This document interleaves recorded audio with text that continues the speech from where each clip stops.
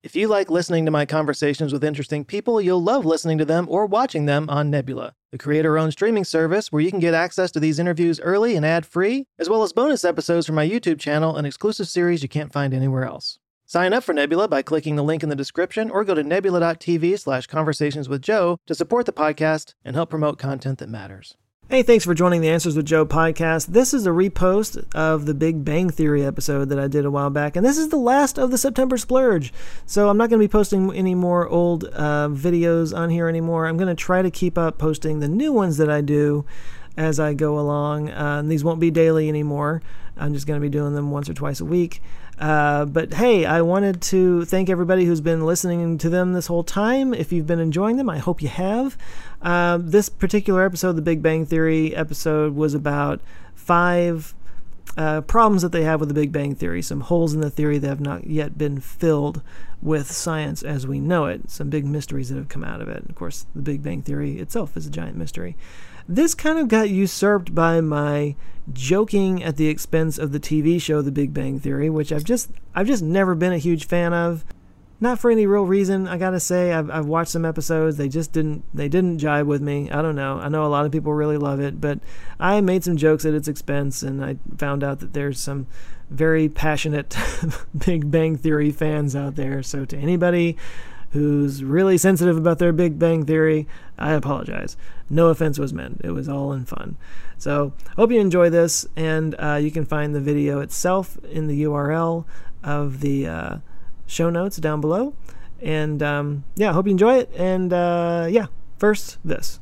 If you're new to the podcast, you might not know I have a permanent sponsor called Cankerboy.com, which is a supplement you can take to help prevent chronic canker sores. Now, normally I do a big pitch here, but today I wanted to just read an email from a current member named Miles. It says, "Hi Joe, I've had canker sores for as long as I can remember, since I was a little kid. And I'd always ask my mom how to make them heal or prevent them, but she never had any good solutions. Join the club.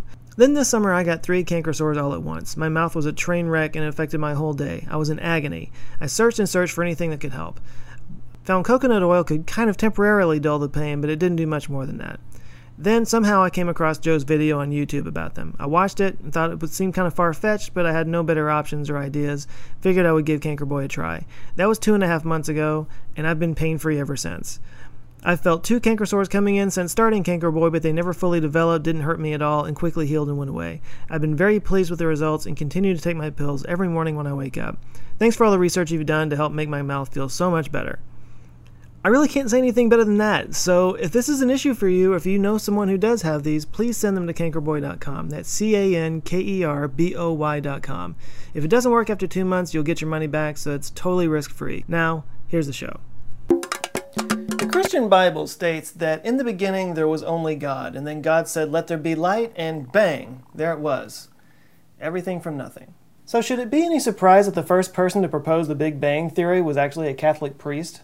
Georges Lemaitre was a Belgian priest who was a professor of astrophysics at the University of Leuven, and in 1927 he published a paper where he theorized that the universe expanded from what he called the primeval atom, or the cosmic egg. Many of his theories are attributed to Edwin Hubble, because Hubble published a paper 2 years later that mathematically proved a lot of the concepts that Lemaitre had published in his paper, so he wound up getting all the credit.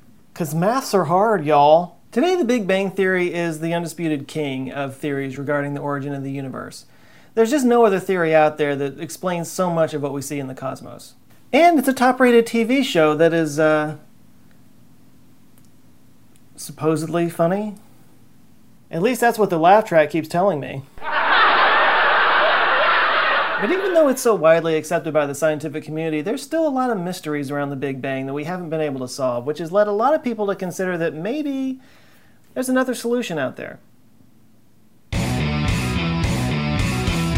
Austin Murray asked, "Can you do a video on the issues surrounding the Big Bang Theory, and if it were proven untrue, what alternative theories could take its place?" Okay, before we get into the problems with the Big Bang Theory, let's do a little Big Bang Theory 101. The theory was popularized by Edwin Hubble in the 1920s as a way to explain the expansion of the universe, saying that if you ran time backwards, it would eventually collapse into a single point. And judging by the size of the observable universe and the speed at which it's expanding, that comes out to about 13.7 billion years. Now, scientists don't know exactly what happened at the very instant at the beginning of the Big Bang, or what came before it, but they do understand what happened down to 10 to the negative 43 seconds. That's this long. This is also the amount of time I've actually spent laughing at the TV show The Big Bang Theory.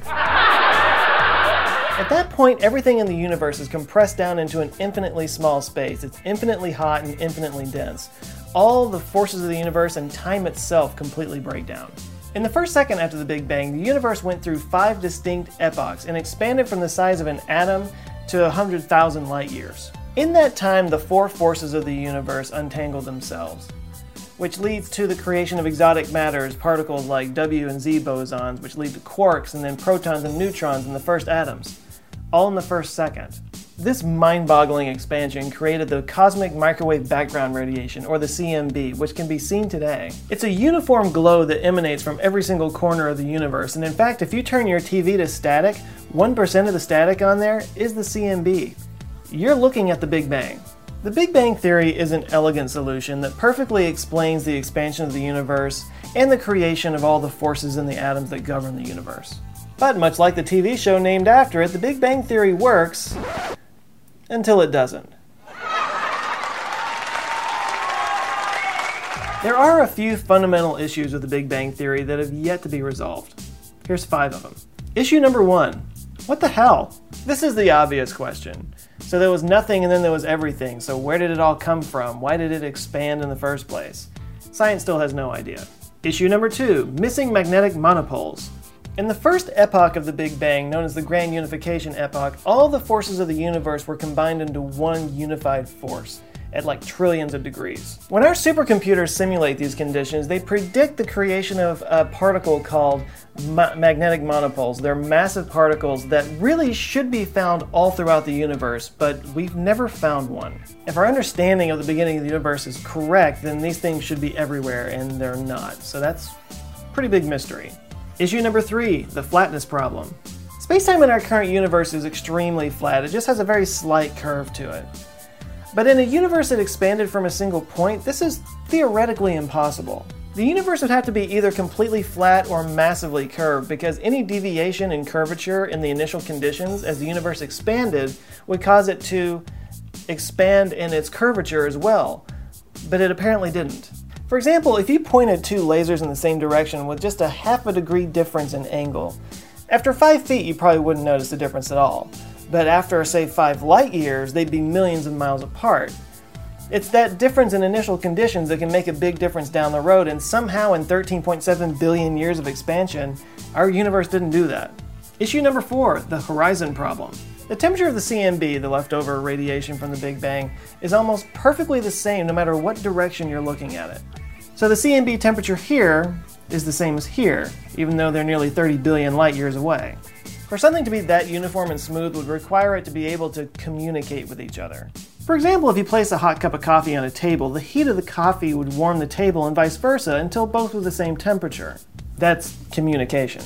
But different sides of the universe are too far away for light from one side to have ever reached the other side, so energy has no way to transfer between the two, which makes communication between the two impossible. One side of the universe is like, talk to the hand. And problem number 5, the clumpiness issue. As I just said, the CMB is extremely smooth and even, but the rest of the universe is fairly clumpy. At the grandest scale, our universe is made up of clumps and filaments of galaxy clusters, leaving giant voids of nothingness like it's a giant sponge, or as many have pointed out, very similar to the cellular structure of the brain. In order to explain how such a uniform expansion could create the clumpy, brainy universe we see today, scientists have had to turn to our old friend, dark matter. Only dark matter can really explain why the universe clumped together the way it did, but of course we still have no proof of dark matter, so that's kind of a problem. Now, Big Bang proponents, i.e. the vast majority of scientists, believe that these questions will be resolved with enough study over time, and you know what? I believe them. But there is another theory that's gained a little bit of steam over the last couple of decades that aims to solve some of these problems. It's called ekpyrotic theory. First introduced in 2001 by Paul Steinhardt and Neil Turok, the ekpyrotic theory is an attempt to merge relativity, which explains the nature of the universe today, with string theory, which better explains the universe at the beginning. String theory is a mathematical model of the universe in which there are 11 dimensions, the 4 that we experience in our daily lives, and 7 higher dimensions that are curled up into tiny strings that shape reality at the smallest level. And these strings are part of larger structures called membranes, or branes for short, that exist in 4D space. The ekpyrotic theory states that there are several brains out there in these higher dimensions, and from time to time these brains can smash into each other. And when they do, they create a gigantic burst of energy very similar to the Big Bang. It's a cyclic theory that states that instead of the universe just coming out of nowhere and then fading into oblivion, it's something that happens over and over again in trillion-year cycles as these brains are attracted and repelled from each other. And the really interesting thing is, they could actually test for this. Many believe that there should be a gravitational wave out there in the universe that was caused by the Big Bang, and they even think they know the properties of what this gravitational wave would look like. Of course, we just recently figured out how to find gravitational waves from neutron stars colliding with each other, but the scientists at these gravitational wave observatories now have the Big Bang in their sights. Proponents of the ekpyrotic theory have a mathematical model of what the gravitational wave would look like if it was caused by two brains colliding, so when we find this massive wave from the beginning of the universe, we'll be able to test and see which one of these theories wins out. It's pretty exciting. Then the only mystery left will be why that TV show is so popular. I really hate that show.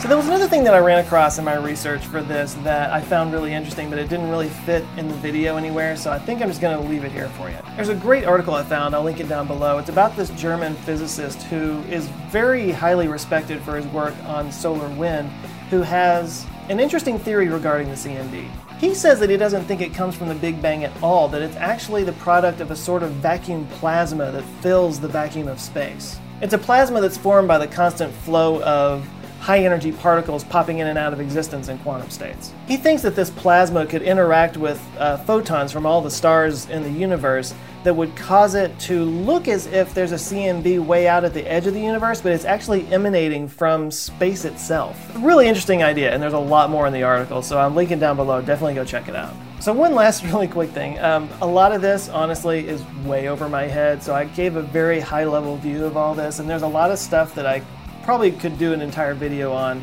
itself, but for the sake of just cramming it into one video, I just gave you a very rudimentary version of it. So if any of you out there actually study this and I got something wrong, please let me know in the comments. I might do a video later that correct some of these things, because seriously, a lot of this is just really dense, complex stuff. And for the sake of time, I didn't get into the criticisms and the rebuttals of some of these ideas and some of these problems. There are a lot of those in the links below. Definitely another reason to read all those articles. I put a lot of them down there so you guys can do some more research on your own.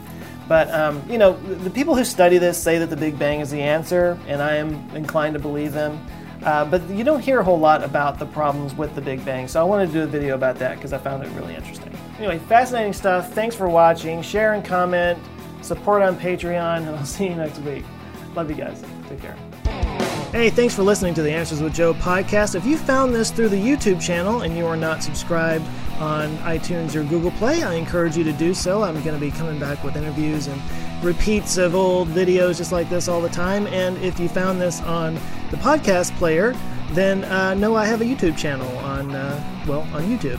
Just do a little search for Answers with Joe, and you'll find all kinds of fun science and comedy stuff to keep you entertained and thinking about cool stuff for the rest of the week. And you can find this and all my podcasts and all my videos at AnswersWithJoe.com. And if you enjoyed it, a nice review in the iTunes or Google Play Store goes a long way. And of course, word of mouth means everything. So anything you can do to help get the word out, I really appreciate it. Thanks again for listening. I will catch you next time. Have a good one.